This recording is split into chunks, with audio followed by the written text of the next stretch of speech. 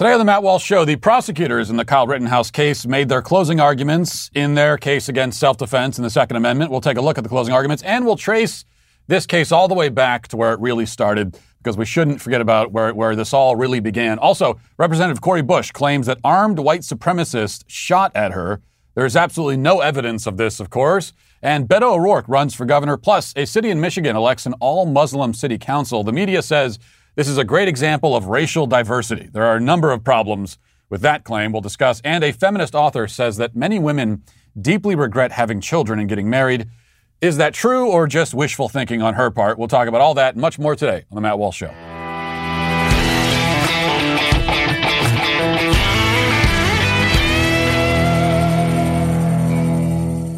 You know, I'm going to be getting on a plane after the show and heading to Florida to speak at Ave Maria, and looking forward to that on Wednesday. And what that means is that, of course, I'm going to make sure I have my trusty Relief Band with me, as I always do when I travel. Relief Band is the #1 FDA-cleared anti-nausea wristband that's been clinically proven to quickly relieve and effectively prevent nausea and vomiting associated with motion sickness, which is my affliction, anxiety, migraines, hangover, morning sickness, chemotherapy, and so much more. The product is 100% drug-free, non-drowsy, provides all-natural, long-lasting relief with zero side effects for as long as needed. The technology was originally developed over 20 years ago in hospitals to relieve nausea from patients, but now it's a Relief Band. It's available to the masses. How it works is Relief Band stimulates a nerve in the wrist that travels to the part of your brain that controls nausea. Then it blocks the signal your brain is sending to your stomach telling you that you're sick, and kind of pulls a little bit of a sleight of hand trick on your own body in the process, and then you don't feel the nausea at all. It's like magic. Relief Band just released its newest model, Relief Band Sport. The Sport is waterproof, features interchangeable bands, and has extended battery life. So, as the holiday season quickly approaches, there's never been a better time to give the gift of relief and make sure your loved ones are nausea-free. Right now, Relief Band has an exclusive offer just for Matt Walsh listeners. If you go to reliefband.com and use promo code Walsh, you'll receive 20% off plus free shipping and a no questions asked 30-day money-back guarantee. So head to reliefband.com and use our promo code Walsh for 20% off plus free shipping. We await now a verdict in the Kyle Rittenhouse case, a verdict that should be a foregone conclusion as the prosecution utterly failed in its responsibility to prove its case. But I don't feel as confident as I ought to feel because I have very little faith in our fundamental American institutions like the justice system. So many of us have little faith in those institutions. If the bad guys win here and Kyle is successfully railroaded, then faith in those institutions will be finally and irrevocably broken for a lot of people, I suspect. What happens from there? Well, nothing good. Again, what makes this case unique is it's not simply that a corrupt DA is trying to destroy an innocent man, though that's exactly what he's doing. What makes it unique is that he's doing it out in the open with the help of the media and the Democrat Party and big tech. These institutions have selected Kyle as their blood sacrifice, and if they're able to see this all the way through and do this in front of everybody's eyes while we know that they're doing it, it will mean that we have crossed a certain threshold in this country. And I don't know if we'll be able to reverse course at that point. Now, closing arguments were delivered on Monday. Prosecutors Tweedledee and Tweedledum provided us with moments that would almost be comedic relief, if not for the very serious stakes here. For example, D.A. Binger, in an attempt to show that Joseph Rosenbaum was not a serious threat, listed off all of the many crimes that he committed on the night of his death. It's not clear what point Binger thought he was making here, but let's listen. So what does he do that night? Oh, let me tell you all the awful things Joseph Rosenbaum did. He tipped over a porta potty that had no one in it. He swung a chain. He lit a metal garbage dumpster on fire. Oh, and there's this empty wooden flatbed trailer that they pulled out in the middle of the road, and they tipped it over to stop some bearcats, and they lit it on fire. Oh, and he said some bad words. He said the N-word. That's like a lot of stuff. I mean, he committed more arson in 35 minutes than I have in 35 years. So now, notably, under any other circumstance, most people on the left would say that a white man deserves to be shot simply for saying the N-word, leaving everything else aside. Remember a white Macy's employee was beaten senseless by a black man on camera last summer? Remember that? And the violence was cheered by many leftists because the assailant claimed that the victim said the N-word. Now, he didn't. That was all a lie. The point is simply that in most every other case, the N-word is treated as a literal capital offense. But putting that aside, by the DA's admission, Rosenbaum, the child rapist, spent the whole night setting fires and committing crimes before he attacked Rittenhouse. And the arsonist rapist was finally shot not because of any of his previous crimes, even crimes committed that night, but because he charged and attempted to assault a man carrying a rifle. All of his previous misdeeds were irrelevant in that moment, though it was nice of the DA to list them all again for us, I suppose. Really, it's tough to decide if that was Binger's dumbest moment yesterday, or maybe it was this. Here he is pointing an AR-15 at a room full of people, and you have to see it to believe it. I mean, I heard about this on Twitter, and I didn't believe it until I saw the picture. And notice where his finger is placed. Okay, he's got his finger on the trigger. This is what we call bad trigger discipline, very bad. And it's the irony of all ironies. Binger has spent the whole trial accusing Rittenhouse of being reckless and careless with his firearm. And in this culminating moment, Binger decides to basically nearly pull an Alec Baldwin on the jury. Quick note, just to reiterate, to anyone watching at home, never ever point a weapon at anything or anyone you don't intend to destroy. And never put your finger on the trigger until you're ready to fire. You would think that the DA who is trying to prosecute somebody right now, I mean, one of the charges that was dismissed yesterday was a firearms charge. You'd think maybe he would know a thing or two about firearm safety, but apparently not. At another point, after menacing the entire courtroom by waving a rifle around like a maniac, Binger gave his theory of self-defense. And his theory, as he explicitly states, is that self-defense is illegal. Listen to this. They have to convince you that Joseph Rosenbaum was going to take that gun and use it on the defendant because they know you can't claim self-defense against an unarmed man like this. You lose the right to self-defense when you're the one who brought the gun, when you're the one creating the danger, when you're the one provoking other people. My God in heaven. You lose the right to self-defense when you're the one who brought the gun? Now, if that's the case, then it is never acceptable to use your gun in self-defense. He is arguing that shooting someone is always murder. Always. Because by definition, he says, you lose the right to shoot the gun the moment you produce the gun. So you have the right to bear arms, says Binger. You just don't have the right to use them, ever, under any circumstance. Those are the implications of the statement that we just heard him make. And then more importantly, the jury heard him make.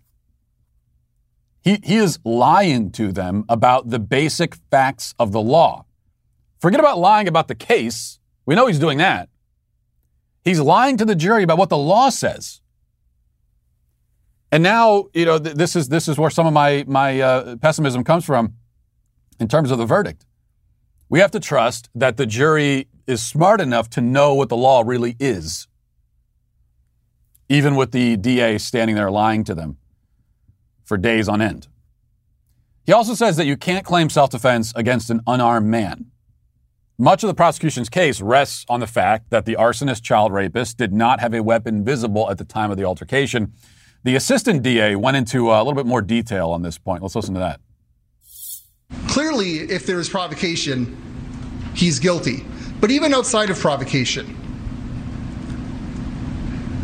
why do you get to immediately just start shooting? As Mr. Binger said, he brought a gun to a fist fight. And he was too cowardly to use his own fist to fight his way out. He has to start shooting. Ladies and gentlemen of the jury, have you ever seen any of the Jason Bourne films? Jason Bourne routinely defeats large numbers of assailants using only his fists and his wits.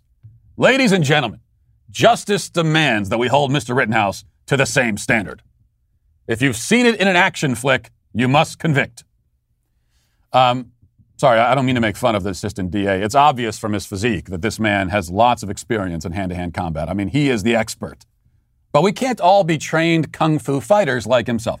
Most of us are mere mortals, and it is asinine to suggest that we have a legal or moral obligation to fight an angry mob with just our fists.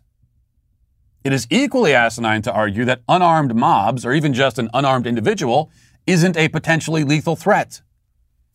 Maybe someone should ask Reginald Denny about this. He's the white truck driver who was pulled out of his truck during the LA race riots in the 90s and beaten unconscious. Barely survived, suffered permanent physical impairments because of the attack. Does the DA of Kenosha think that we have an obligation to submit ourselves to permanent physical disability for the sake of preserving the lives of the violent animals assaulting us? What would the prosecution say to Reginald Denny? Well, I guess they'd say this. Everybody takes a beating sometimes, right? Sometimes you get in a scuffle and maybe you do get hurt a little bit. Just a scuffle. Some cuts and bruises. Everybody takes a beating sometimes. I mean, the assistant DA tripped and bruised his knee on the way into Krispy Kreme the other week. So he's been there and done that. No big deal. And what they argue now is that whenever you're assaulted by someone, your responsibility is to take the beating and to preserve the life of your assailant, even if that means giving up your own life in the process. This, of course, is suicidal, amoral. The prosecution has waged an all-out assault on the dignity and worth of human life, all under the guise of defending the dignity and worth of human life. But no matter how they present it, what they're saying is that your life is so worthless, so lacking in value, that you should be willing to forfeit it. You should be ready to jump on the grenade if ever some scumbag criminal decides to attack you. According to the DA, that's how worthless you are. The scumbag criminal, if a child rapist comes after you to beat you senseless, your life is so worthless that you should, even if you have the ability to stop him, you shouldn't. As I've said all along, they have put our right to self-defense on trial, but you could even say that they've put the value of human life on trial. There is a caveat here, though. For the left, to include the prosecution in this case, the right to self-defense it's not that it doesn't exist completely. It's just that it's conditional. And not conditional based on circumstance, but based on identity and politics. See, it's really impossible to understand much of the liberal analysis of the Rittenhouse case until you understand that most of it is founded on the assumption that the rioters had the moral right to destroy property as they pleased, and anybody who tried to prevent them from doing so was infringing on those rights. See, this is the crucial point for them. This is what it all comes down to. From the perspective of reality and common sense, the prosecution claim that Kyle Rittenhouse provoked his attackers makes no sense. He wasn't the one rioting. He didn't go there that night with the intent of committing a crime, unlike the looters and rioters. They attacked him because he wanted to prevent them from committing crimes. They provoked the altercation that led to their own deaths. He didn't bring a gun to a fist fight. They brought if anything, they brought a fist to a gunfight. Or rather, at least they brought fists to a guy who was carrying a gun. That's on them. That's them writing a check they couldn't cash. But this is all the way that a normal, sane, morally decent person sees it. But the abnormal, insane, morally repugnant hordes, again to include the DA, actually believe that the rioters were entitled to burn and destroy. Remember a few years ago, the mayor of Baltimore saying about rioters in that city, we have to give them space to destroy. And that was not a gaffe, okay? She was articulating the leftist view of these situations. Their alleged emotional trauma granted them the right to do as they pleased. If they felt that the path to emotional healing was to burn a convenience store or loot a Foot Locker, then they were morally sanctioned to do so. So looking at it from this drunken, discombobulated perspective, it makes sense that Kyle Rittenhouse is the provoker and the aggressor. He was there to prevent them from exercising their right to riot. When they chased and assaulted him, they were acting in defense of that right, in self-defense, which meant that he had no right to respond with lethal force. That's the way they see it. The DA has all but argued this explicitly. One other point I want to make here in the lead up to the verdict, which could come any minute. Let's remember how this all began. It began not when Kyle Rittenhouse showed up in Kenosha with his weapon, but days before that, when accused rapist Jacob Blake accosted a woman, fought the cops who showed up to save her, pulled a knife, and tried to steal a vehicle with children inside. He was justifiably shot. Both local and federal authorities, okay, the Biden administration included, have looked at the shooting and have confirmed that the shooting was justified. But the media lied about that case, and they used it to intentionally provoke more rioting. And then when Kyle came along and did what he had to do, they lied about that too. If Kyle is rightfully exonerated, they'll lie some more and try to set the city on fire all over again. They truly are the enemy of the people. What's more, the media has no right to do what it's doing. Let's be clear about that too. Okay, they don't. This free speech does not cover this. It has no right to lie and instigate and intentionally provoke and incite and rip our country to pieces on purpose. Many of them should be in prison for what they've done in Kenosha and what they will continue to do. They are the villains here, and we should never forget that. Now let's get to our 5 headlines.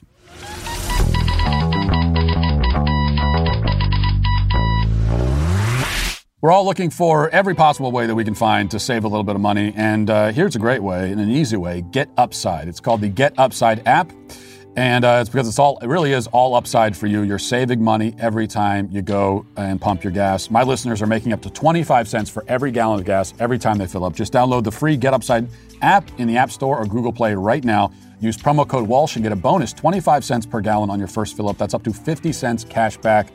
Don't pay full price at the pump anymore. There's no reason. Get cash back using Get Upside. Just download the app for free and use promo code Walsh to get up to 50 cents a gallon cash back on your first tank. Some people who drive a lot are making as much as $200 to $300 a month in cash back, and there's no catch. The cash is added to your account. You can do it if you can cash out to your bank account, PayPal. You can get an e-gift card on Amazon or somewhere else. And it is really as simple as that. You're saving money every time you go to the pump. Just download the free Get Upside app and use promo code Walsh to get up to 50 cents a gallon cash back on your first tank. That's code Walsh. Okay, here's just another perfect example of the convoluted thinking of the left on this. Tom Nichols, who's a never Trump guy. I think he at one point he claimed to be conservative. I'm not sure, but Tom Nichols on Twitter, he says, everyone involved would be alive if he, Rittenhouse, had stayed home with his mommy instead of going to play hero in a neighboring state. This is the frustration where you want to grab these people by the collar and shake them and say, they were at a riot. What about the rioters? This was a riot. What about them? Well, why didn't Kyle Rittenhouse just stay home that night? Why didn't they all stay home that night? They want to analyze this case, pretend that happened in the context of a riot, and pretend the riot wasn't happening. Everyone would be alive if Kyle had stayed home that night? He's the one who should have stayed home, not the child rapist who, according to the DA, was just running around the city setting stuff on fire?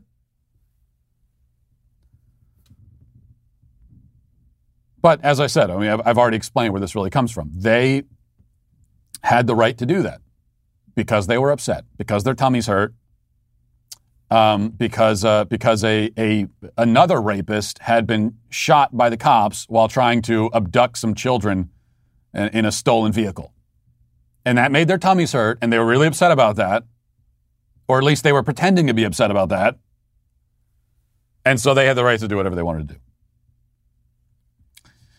All right, let's start with this. A tweet from Cori Bush, Representative Cori Bush.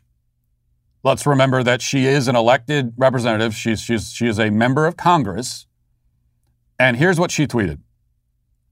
She said, when we marched in Ferguson, white supremacists would hide behind a hill near where Michael Brown Jr. was murdered and shoot at us. They never faced consequences. If Kyle Rittenhouse gets acquitted, it tells them that even 7 years later, they still can get away with it. I mean, where do you even begin here? Where do you start? This isn't even the most important point, but what do you mean hid behind a hill?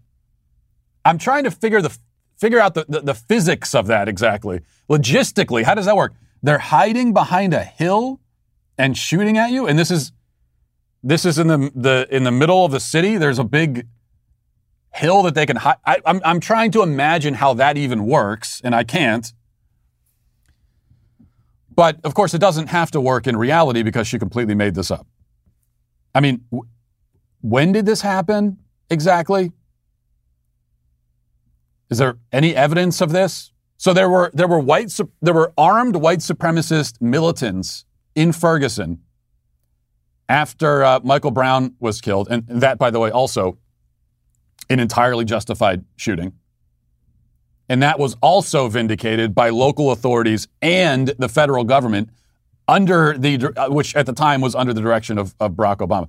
Barack Obama's DOJ tried to find a way to, tried to find some charges to hang on the officer in that case and couldn't find them. But yet they still use the Michael Brown case as an example of police brutality and white supremacist violence and all this kind of stuff. A Democratic administration already debunked that, and they still use it because the truth is irrelevant to them, of course. But she says that after this happened, there were militant white supremacists on the scene shooting at people, and this never made the news. The media decided not to report this fact. Were they shouting, "This is MAGA country," while they shot, maybe? But, of course, this is a brazen lie from a sitting U.S. Congresswoman. But she lies brazenly because she knows she'll get away with it. She knows that there's no possible consequence to her. Because she's a Democrat, and also because of all of the identity politics points that she can check off as a black woman. So, that gives her all the cover in the world. And she could say whatever she wants. Nobody will follow up. No one in the media will even ask her about this. And that tells you everything you need to know. That shows that they know it's a lie. Because if they thought there was any chance that this actually happened, then they'd want to talk about it. They'd want to get her in front of a camera and say, "Tell us all about this horrible experience with white supremacists shooting at you."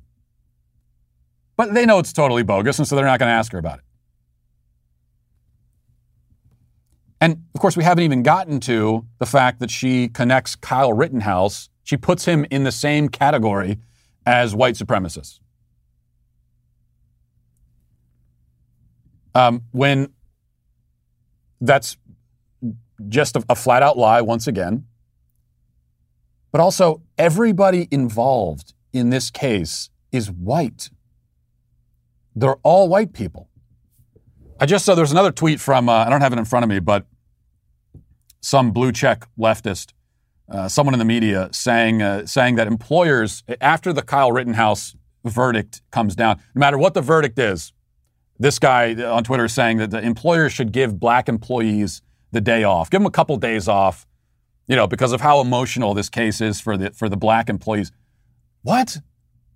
Black people, there are no black individuals involved in this case. This is a white person who shot 3 other white people who were attacking him. But it doesn't matter. The truth is completely irrelevant. And that is really that's what they think. This is ends justify the means. The truth is subjective. So the way they look at it with Kyle Rittenhouse, of course he's not a white supremacist. Race has nothing to do with this case whatsoever because everybody involved is the same race. But the truth, that might be the truth. That might be the reality, but it's not their reality. It's not their truth. And their truth is determined by how they feel. And so when they see this case, it feels to them like Kyle Rittenhouse must be a white supremacist. And it feels to them like he's guilty of mass murder. And because they feel that that's the case, then it is the case. Then it's true. If you feel it, then it's true. That's how they see it. All right, next we got Beto O'Rourke. He tried to run for senator. That didn't work out. Tried to run for president. That didn't exactly work out. And now, maybe third time's a charm, he's running for governor. Let's watch his announcement. I'm running for governor, and I want to tell you why.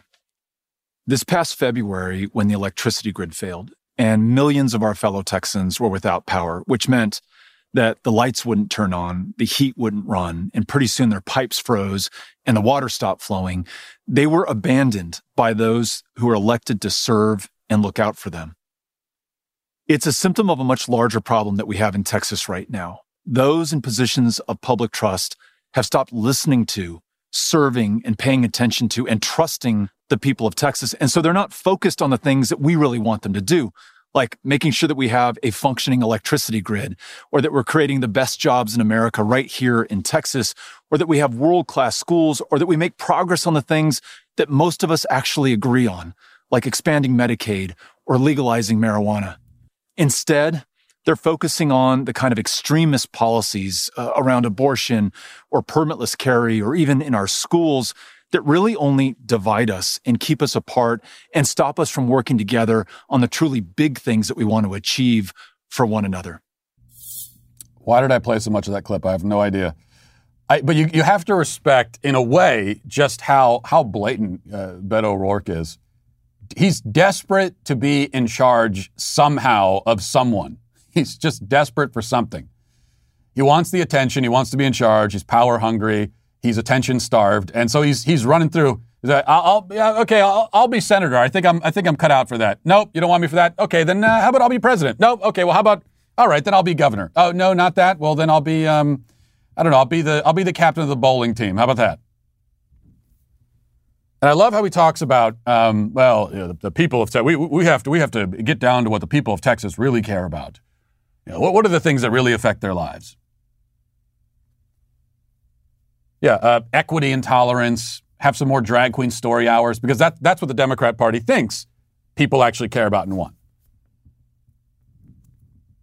Once again, of course, what you hear there, the opposite is the reality, that what makes the Democrat Party, what makes Democrats and Democrat governors and Democrats at every level, what makes them ineffectual, what makes them impotent leaders, makes them bad leaders, is that they're totally unconcerned about the practical, everyday act of governing.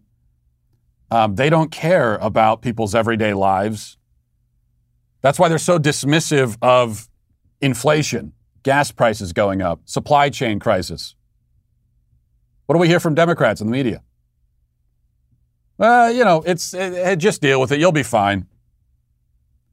So you got to buy one less TV. What's the big deal? You got to pay a little bit more for milk. I mean, come on. Just drink less milk. These are the everyday practical things that affect people's lives, and that's exactly what they don't care about. Because on the left, all that matters is ideology. So they are always in service to ideology. If you have a Democrat governor of Texas, he's not serving the people of Texas. He's serving the ideology first and foremost. I think Beto O'Rourke he has some sort of he is playing out his fetish in real time in front of the entire world. He has a humiliation fetish, a fetish for losing, and I would appreciate it if he would keep this behind closed doors so we don't all have to witness it.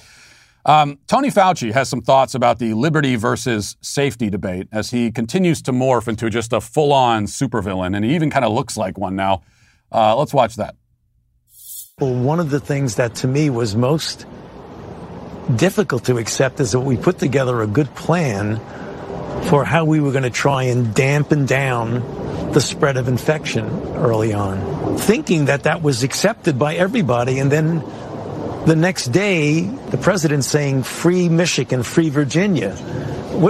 I didn't quite understand what the purpose of that was, except to put this misplaced perception about people's individual right to make a decision that supersedes the societal safety.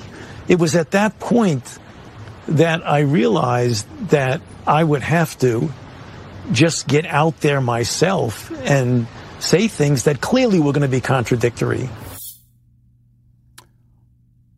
For me, the main point there is he's wearing a turtleneck underneath a button-down and a suit jacket. That's what I'm focusing on first and foremost. but we have making decisions that undermine the societal safety, whatever the heck that's supposed to mean. As Fauci just becomes, and he's been pretty explicit about this the entire time, but we know traditionally in America what our founding fathers always said is that we don't sacrifice liberty for safety, and he's been pretty straightforward about saying no, it's the other way around. Give up all your freedoms and we'll keep you safe. Okay, I wanted to mention this. This is from NBC. A city in Michigan is apparently the first in the nation to elect an all-Muslim city council, reflecting a more racially diverse landscape in local governance. 3 candidates won election to the city council in Hamtramck last week. Hamtramck is the name of the town. How do you pronounce that? I'm not great with pronunciation, but you've got 3 consonants in a row. So what am I supposed to do with that? All 6 identify as Muslim. Hamtramck, part of the greater Detroit area, also elected its first Muslim mayor to round out the city's government. The Muslim Public Affairs Council, a national American Muslim advocacy and public policy organization, said it's the first and only city that they're aware of that has a full Muslim city council and mayor. So, a couple of problems here. First of all, we see this same confusion with the media where they seem to think that Muslim is a race. So they say, they elected an all-Muslim city council, which is a reflection of racial diversity. Muslim, again, is not actually race. It's a religion. Don't mean to split hairs there, but I don't think it's really splitting hairs. I think it's an important point. But also, how is this diversity? It's people of all the same quote-unquote race, to use the media's language. So in all Muslim, you have a city council where it's all one identity group, and that's diversity? Well, no, remember what we talked about yesterday when it comes to diversity. As I said, this is a perfect example of the point I was making yesterday. Diversity, when you hear someone on the left talk about diversity, what they really mean is getting rid of the white males. That's what it means. And that's why, as long as you get the white males out, they don't really care what the racial makeup is. So they're not an all Muslim, all people of Middle Eastern descent. That's perfectly fine. They're not going to worry about, hey, maybe we should get a black person in there. Maybe we should get a transgender person in there. If it was all males, they wouldn't worry about that, just as long as you get the white males out. The push for diversity is a push for excluding white males from society. And that is, again, proven by the fact that as long as you never hear them complain, ever, there is never a complaint about diversity in any institution or organization as long as the white males are pushed out. You get them out, and it doesn't matter what the makeup is, what the percentages are, makes no difference. Diversity is, I say again, an anti-white male conspiracy. That's what it is. Which is the only way. I mean, that's the only way to make sense of the claim that an all-Muslim city council is diverse. All right. So I've had this for a few days that I've wanted to play. Here's a CNN contributor who is allegedly a Republican, or at least at one point was a Republican. I don't know if he still considers himself one. He is laughing about parents who are worried that kids are being exposed to pornographic content in school. He thinks that's hilarious, and let's listen to him. I was just to say real quick, all those parents worried about pornography in the literature.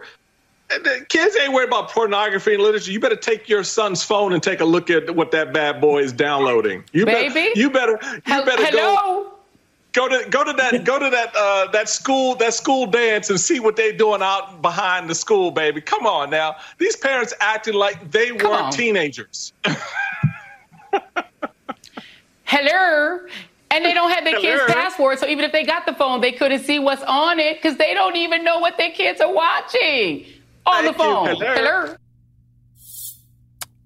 Incredible insight and analysis from them. Hello. That's what we're getting now from MSNBC. But it's not really even funny. I mean, to these degenerate weirdos, the idea that we should protect our children from pornographic content, it's hilarious. It's funny to them. They're not simply disagreeing. They think it's funny. They're laughing at you as a parent and your concern for protecting the innocence of your children. And the way they look at it is, there's no point. I mean, they see, and being pretty honest about it here, the way they see it, kids are already sexualized. There's no point in trying to stop it. There's no point in trying to prevent it and protect them. And if they're being exposed to pornography on the phone, then you might as well expose them to it at school. Once that threshold has been crossed, then hey, game on. The way they figure. And if there are parents who have successfully protected their kids from this kind of content, well, those parents have their kids in a bubble, and it's for the kids' own benefit that they are removed from that bubble, whether the parents want them to or not. But by the way, just so you know, it is actually possible. I'm not saying it's necessarily easy. It is possible to protect your kids from this kind of content. I mean, Michael Steele there is right about one thing. He's right that if your kid has a smartphone, if you give a smartphone to your kid with internet access, I mean, it almost doesn't matter how old they are, and if they've had it for any length of time, then they've almost certainly been exposed to all manner of filth and objectionable content that you as a parent shouldn't want them to see. So he's right about that. He's wrong in thinking that it's funny. That the corruption of kids to him is a funny thing. He's wrong about that. And he's also wrong that even if that's true, that it somehow justifies pornographic content at school. But it is correct. That's something parents need to understand. If you give that sort of tool to your child who is not old enough to use it appropriately, then he is going to be exposed to it. And it's got nothing to do with, I hear from parents sometimes who say, I trust my kids. I trust them. And that's why I'll give them the phone. This is not about trust. Kids at a certain age don't have the psychological ability to navigate cyberspace, to navigate the internet and avoid this kind of content. This is where the idea of consent. This is why we say that children are not old enough to consent to sexual activity.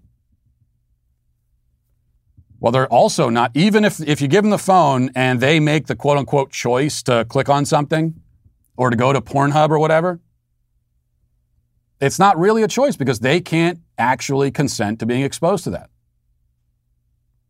When you watch pornography, you are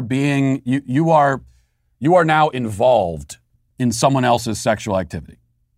You are involved as a spectator, but that still is involvement. You are, in a certain way, taking part in this activity.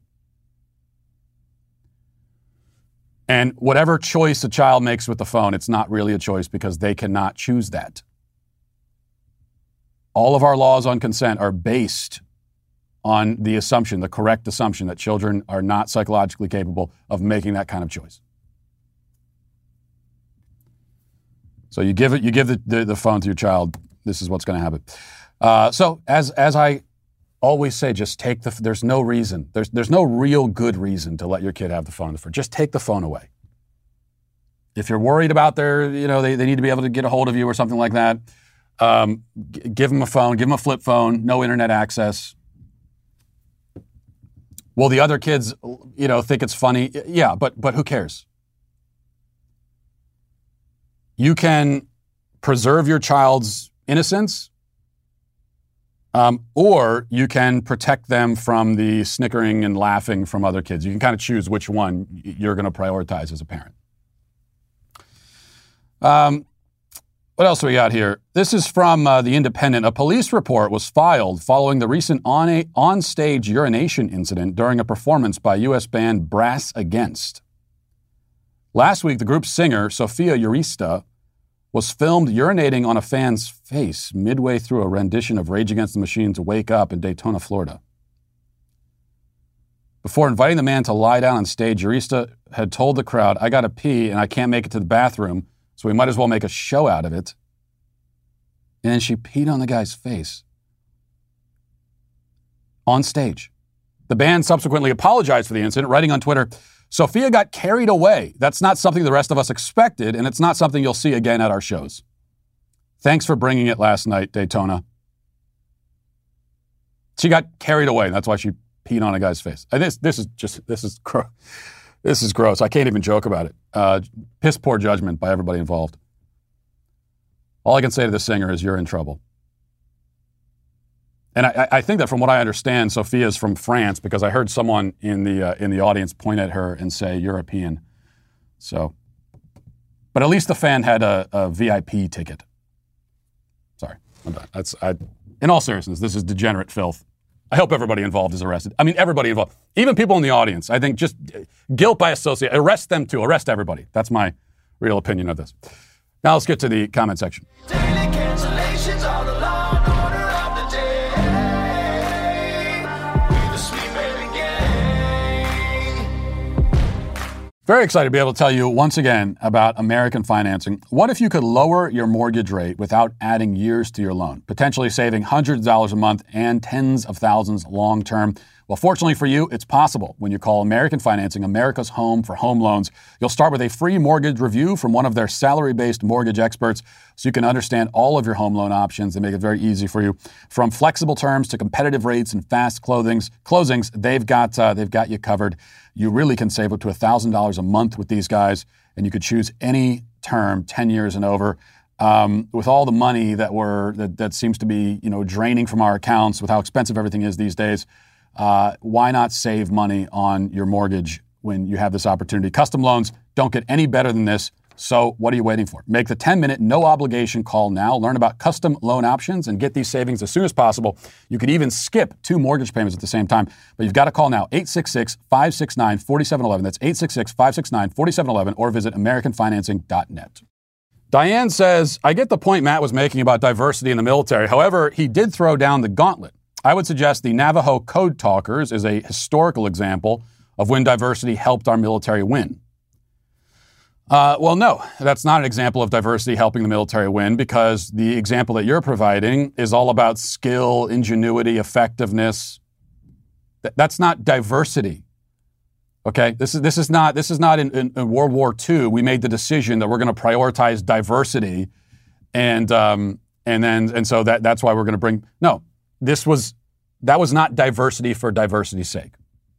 So when I say that diversity itself has never helped any military win any engagement, that is not to say that every victorious military has to be racially homogenous. That's not the point. It's just that everybody involved, they should be there operating as one unit, and the top priority is to effectively defeat the enemy.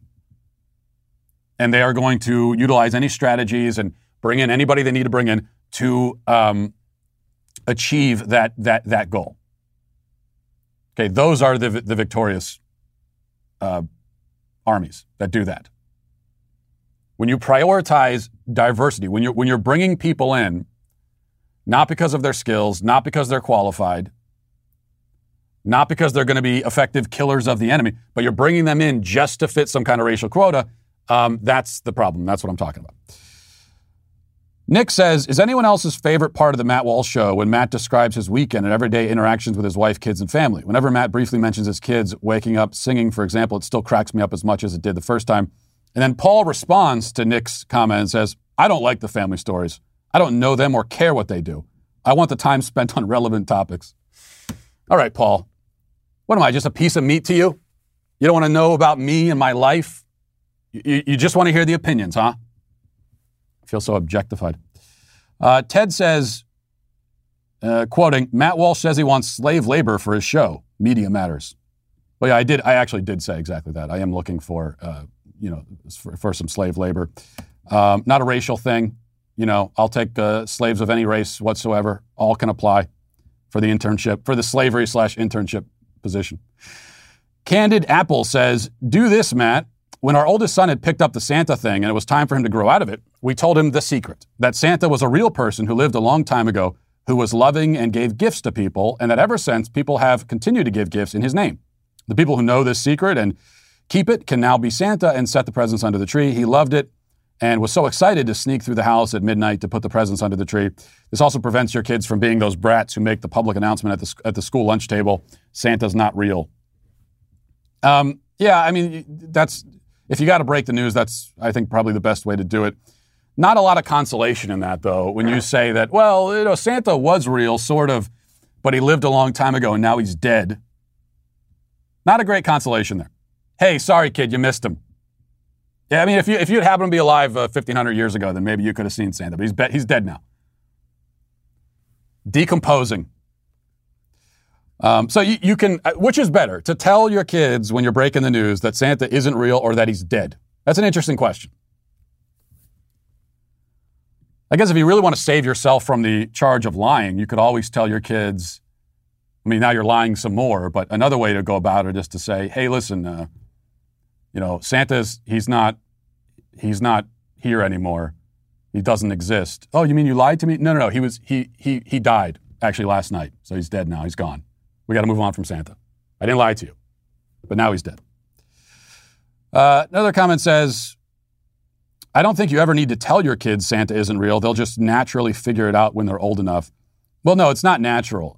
It's not like a natural process of evolution. This is some other kid is going to tell them and tell them in a mocking way. There's going to be that conversation where another kid says, you still believe in Santa? And then they could learn that way. That's the natural way, as you put it. Or you can tell them, you can talk to them in a safe environment, or you're not going to make fun of them.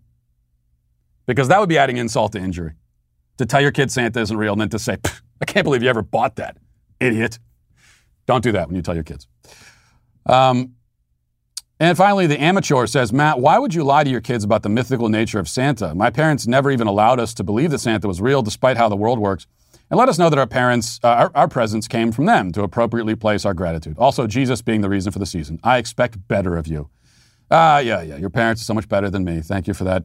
I can only hope to bask in their in the light of their superiority. So thank you for that. Now, again, I take from your comment here, you're talking about your parents. That means that you don't have kids. Okay?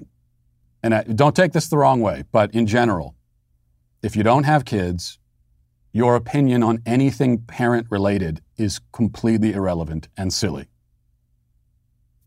No offense. Here's what you have to understand about young kids. The words not real to a young child don't mean anything. Okay? That doesn't, they don't, at a certain age, kids who are 3-4 years old, they don't understand the difference between fantasy and reality. There's just a conceptual disconnect. And so you can tell them, you can say, well, Santa's not real. That doesn't mean anything to them. Because to them, they feel like Santa is real. I mean, and then leftists, even as adults, they still operate this way. They operate like a 4-year-old. All 4-year-olds are kind of leftists in a certain way. So at 4, from their perspective, they feel like Santa is real. They've seen him on TV. They've seen him at the mall. And to say he's not real, even though I've seen him and I feel like he's real, to them, that doesn't mean anything. And that's why, as I said yesterday, kids also at that age believe that dragons are real and fairies are real. And they think that all the superheroes that they see on TV are also real and flying around. That's the world they live in. And it's a fun world. It's much more fun than the real world. Let's be honest. So in order to break your kids and to make sure of this belief, you have to take all of those fantasies and all of that imagination away from them. Did your parents also work really hard to make sure you didn't believe in dragons and fairies? when you came in and said, Daddy, I saw a fairy in the garden. No, you didn't. Fairies aren't real. Is that how it worked? See, I'm not going to do that to my kids. And that's why it goes this way. It's certainly no secret that the left is attempting to force compliance across the board, whether it's the media lying to push the left's gun control narrative over the course of the Rittenhouse trial or the federal government's attempt to enforce vaccine mandates on employers. It's become patently obvious that compliance is the goal. Why? Because the left doesn't want you to have autonomy over your own body. They don't want you to be able to defend yourself, nor do they want you to stay employed if you won't comply to them. That's why we here at the Daily Wire are fighting every day against tyranny. From our honest coverage of the Rittenhouse trial to the lawsuit we've taken out against the Biden administration for their unconstitutional vaccine mandates, we're applying the pressure and we're already creating change. The Fifth Circuit Court of Appeals issued a temporary stay preventing Biden's mandate from going into effect, citing grave statutory and constitutional issues. However, Biden is determined to pass these mandates, and we cannot let our guard down for a second. We're not just fighting for the Daily Wire employees, we're fighting for all Americans. This is an urgent matter, and your freedom depends on it. If you want to support the fight to make your personal medical decisions without government interference, sign our petition against the Biden administration's authoritarian mandate. Hundreds of thousands of Americans have already signed the petition, but we need more people to sign it. So please head to dailywire.com/do-not-comply to sign the petition today. And finally, the most important thing to tell you about, what I've been waiting to get to. If you haven't signed up for my newsletter yet, I highly recommend you do so now. Not only does signing up bring you a bundle of theocratic fascist joy to your inbox every Friday, your subscription will also put you in the running to win the banjo, which is currently sitting behind me, the one that that our alien friend, our pilgrim alien, has been taken care of for so long. We're going to be giving that banjo away. This is your opportunity to own a banjo that has been owned and, as you know, played by the probably the most legendary banjo player in American history, which would be myself. You don't want to miss it. The incredibly lucky winner gets my banjo, and it's not going to be you if you don't sign up for the newsletter. Just head to dailywire.com/banjo to subscribe to my newsletter, which always is full of the best writing you'll read all week. I don't know about the best, but it's, okay. And get entered to win my beautiful banjo. Thank you in advance. I look forward to seeing your name on my subscriber list. Now let's get to our daily cancellation. Today we cancel a woman by the name of Jessica Taylor, Dr. Jessica Taylor to be specific. She has a PhD in forensic psychology and for some reason needs that piece of paper acknowledged every time someone says her name. She's also a self-described radical feminist author who recently wrote the book Sexy But Psycho. I don't know anything about the book, but based on the title, I'm going to assume that it's half biography and half fiction. I'll let you decide which half is which. In any case, yesterday, Dr. Taylor tweeted this. She says, "I wish there was more honesty in the world about how many women feel trapped by motherhood, marriage, and being a 24/7 slave to men and children, whilst the TV and magazines frame it as some sort of feminine ideal bliss. So many women regret it, but they can't say a word." She continues in a follow-up. She says, "It really is one of the biggest taboos in the world. Women who regret having children or regret getting married or both. The women who had big plans, big personalities, big ambitions to find themselves trapped for decades, making themselves feel smaller and smaller." Okay, to use the tedious modern cliche, there's a lot to unpack here. First of all, you might ask how Jessica knows what many women think and feel if by her admission they don't say a word. It would seem that she has a prejudice against marriage and family life and merely assumes that the prejudice must be shared by most other people, which is common in narcissists. They struggle to see the world as distinct from themselves. As a narcissist, she can't fathom that other humans exist in the world as wholly separate entities and live their own lives just as vivid as her own, and may see things differently and have different feelings. She also knows that if she is alone in her contempt for the nuclear family, or in a minority at least, then that makes her simply a bitter, lonely person. It would mean that it's possible for her to be another way, that another path was available, but she chose this instead. And she can't face that possibility, so she projects her neuroses and her hatreds onto others. And I was able to come up with that whole diagnosis without even getting my psychiatry PhD. That's how good I am.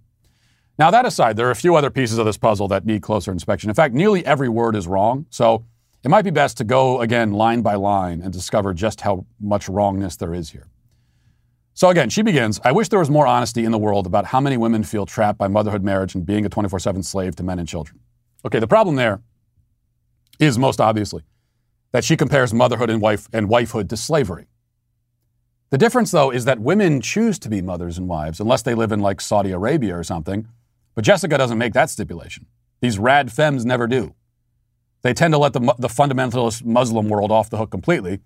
But apart from instances of arranged marriages and actual sex slavery and that sort of thing, this is a life that women choose. Also, in slavery, you're producing goods or performing a service for someone else with no benefit to yourself. In motherhood, you're helping to build and maintain a family, your own family. It is yours. You are giving yourself to something that is yours in a very intimate and personal sense. And in that, you find another crucial distinction. Slavery is dehumanizing. A person in slavery is not a person, but a machine. That'll be the case for our intern whenever we hire one. In family life, on the other hand, you are fulfilled. You're made whole. You're edified, completed, lifted up by your relationship with your family and your service to your family. I could go on, but hopefully I've already given enough differences between motherhood and slavery to convince you. Hopefully you didn't need to be convinced in the first place. Continuing, she says, whilst the TV and magazines frame it, marriage, motherhood, as some sort of feminine ideal bliss. Now, this would be a good point if it was coming from someone who hasn't watched any TV show or film or read any magazine since about the year 1942. In modern times, however, Hollywood is constantly hammering on the point that the traditional suburban white picket fence life is actually a grim dystopian hell. That's what American Beauty was all about, and many films before and since have revisited that theme.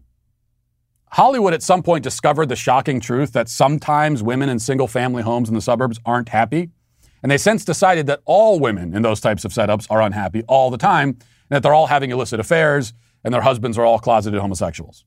This has been Hollywood's version of suburbia for decades now. Jessica, in fact, got this idea from Hollywood. Then she says, it really is one of the biggest taboos in the world, women who regret having children or regret getting married or both.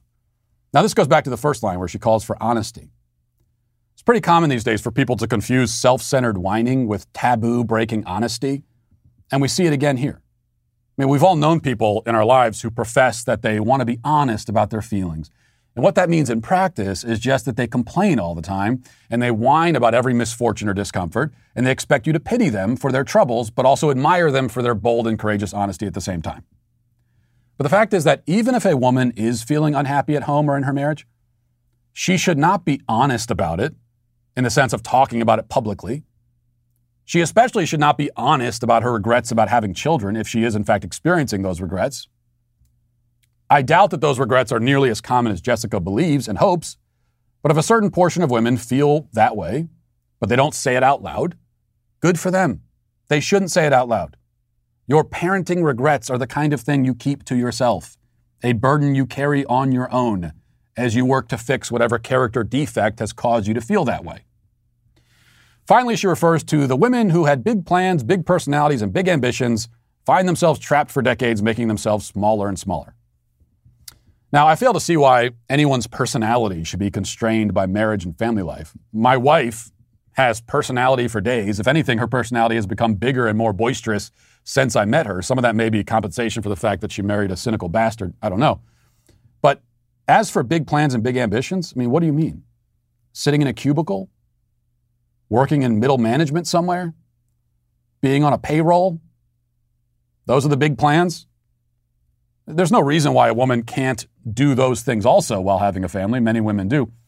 But the way these people paint the working world as some kind of utopia where dreams are fulfilled and people become larger and more vivid and more interesting human beings, I find that laughable, especially coming from people who most of the time fashion themselves as anti-corporate socialists. So which is it? Is the corporate world the fulfillment of a woman's dreams and the avenue to her liberation and happiness? Or is it exploitation and its own form of slavery? The left's opinion on this subject seems to change with the tide, as with every other subject. It's all a mess, therefore, just like Jessica's worldview and probably her life as well. Now, I don't think that working a job is exploitation, but I do know that in the working world, in your job, you are completely replaceable. You will leave your job one day and you'll be replaced the next day, and nobody will remember you or care that you're gone. The hole you leave behind will be filled as quickly as it was made, and that will be it. In your family, that's not the case. If you leave your family through death or by your own choice or however, whatever the case, a hole will be left behind that nobody will ever fill completely. And you will be missed and remembered, and the impact you made will be felt, for better or worse, for generations. That's the difference between your job and your family. And it's another reason why everything Jessica said is wrong. Every word, every line, every assumption underpinning it. Her ideas are silly and trite and out of touch and sad and wrong. But other than that, great points. Thanks, Jessica. Also, you're canceled. And we'll leave it there today. Thanks for watching. Thanks for listening. Have a great day. Godspeed.